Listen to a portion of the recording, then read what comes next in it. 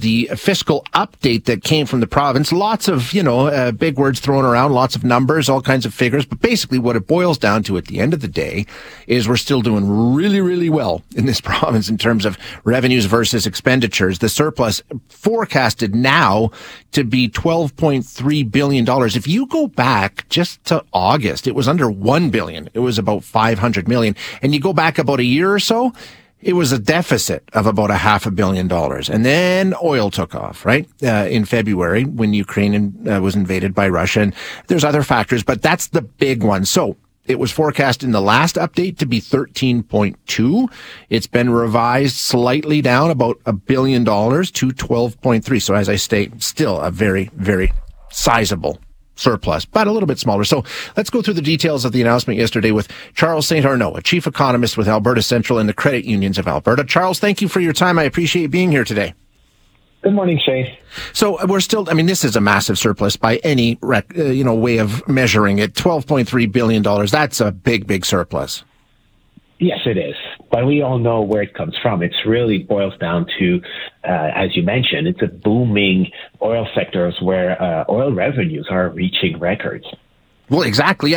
They're off a little bit from the records, and I think that's why we saw it go from 13.2. But, we're still seeing very, very high prices. Now, the forecast for this budget, or not this budget, but this fiscal update, Travis Toews saying we're expecting oil to be about $81.50 a barrel. And if it is, we're going to be okay. Do you think that's a reasonable expectation to have? Well, there are risks on both sides on that forecast. Is that obviously we know with kind of the global context, there is a risk of recession in Europe, in the U.S. So could that drag oil price lower than that forecast? It's a possibility.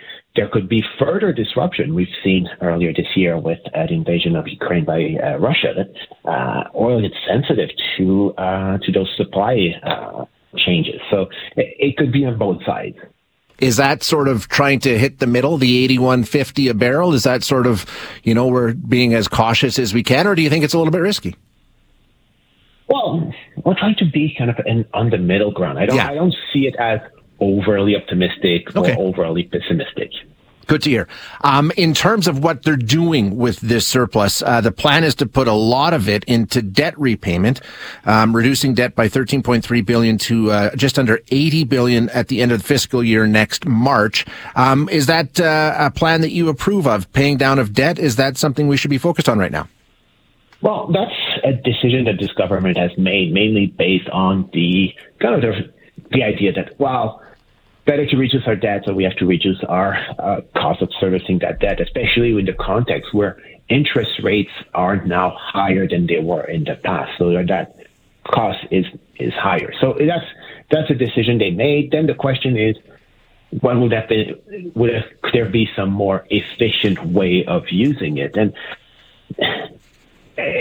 there could be a case for maybe we should think more probably think more about our long-term prospect in the province and how can we help our province grow for the next decade or so.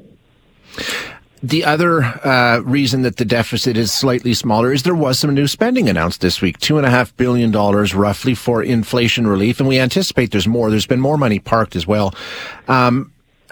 If you're the government, it's pretty tough to avoid that kind of spending with the situation that we're in. There is necessary spending when you're a government on an emergency basis sometimes.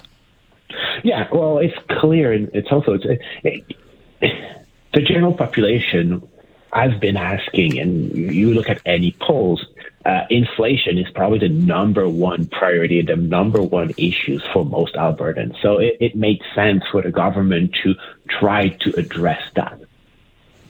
How, one of the questions that was asked of the finance minister following the announcement was, what was so much uncertainty out there? Everything can get derailed in an instant. But he seems to think that Alberta's economy is probably, like you were talking about a global recession, we're in a different position here in Alberta, and we might be almost recession proof. Is it a different environment here in Alberta than what other places might be seeing?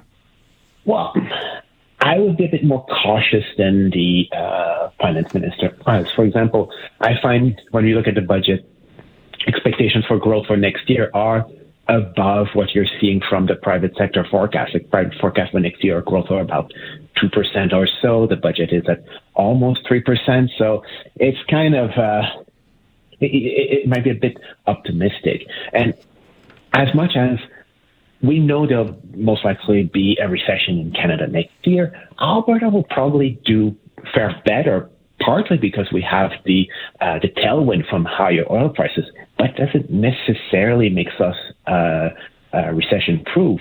We have our own vulnerability in the province that could bring us into a recession. What about revenue outside of straight up resource revenue? Talking about taxes going up because the economy is doing well. I mean, but like you say, with a recession, I mean, that could also affect the bottom line, right? Yeah. Well, our personal income tax, corporate income tax are doing well because we've seen the economy growing, and we're now finally back above the peak in terms of economic activity that we had in 2014.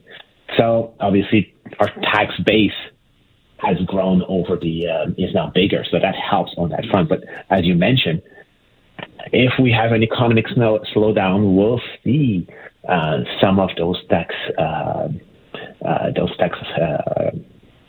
revenues being held back. And we'll wait and see where we go from here, Charles. Thank you, as always, for your time. I appreciate it.